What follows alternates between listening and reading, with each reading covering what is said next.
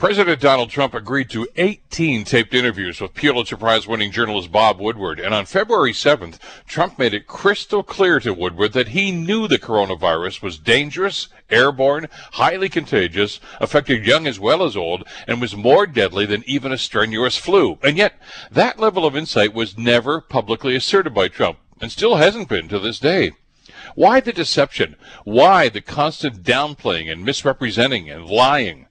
Trump claimed that he intentionally played down the threat of COVID-19 and that he continues to play down that threat. He believes that egregiously misleading the country is what good leadership looks like. Really? He claimed he didn't want people to panic. Well, Trump denied the American people the opportunity to prepare and the opportunity to protect themselves. As a direct consequence, the repercussions have been catastrophic. Almost 200,000 dead to date and 1,000 new deaths every day. An economy in recession and a population that doesn't know what or who to believe anymore.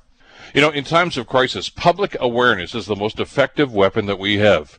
We need our leaders to be honest, to tell us truthfully about the challenges we face and the options for meeting those challenges. Woodward's taped conversations with Trump are further proof that this reality show huckster is in no way qualified to govern. I'm Bill Kelly.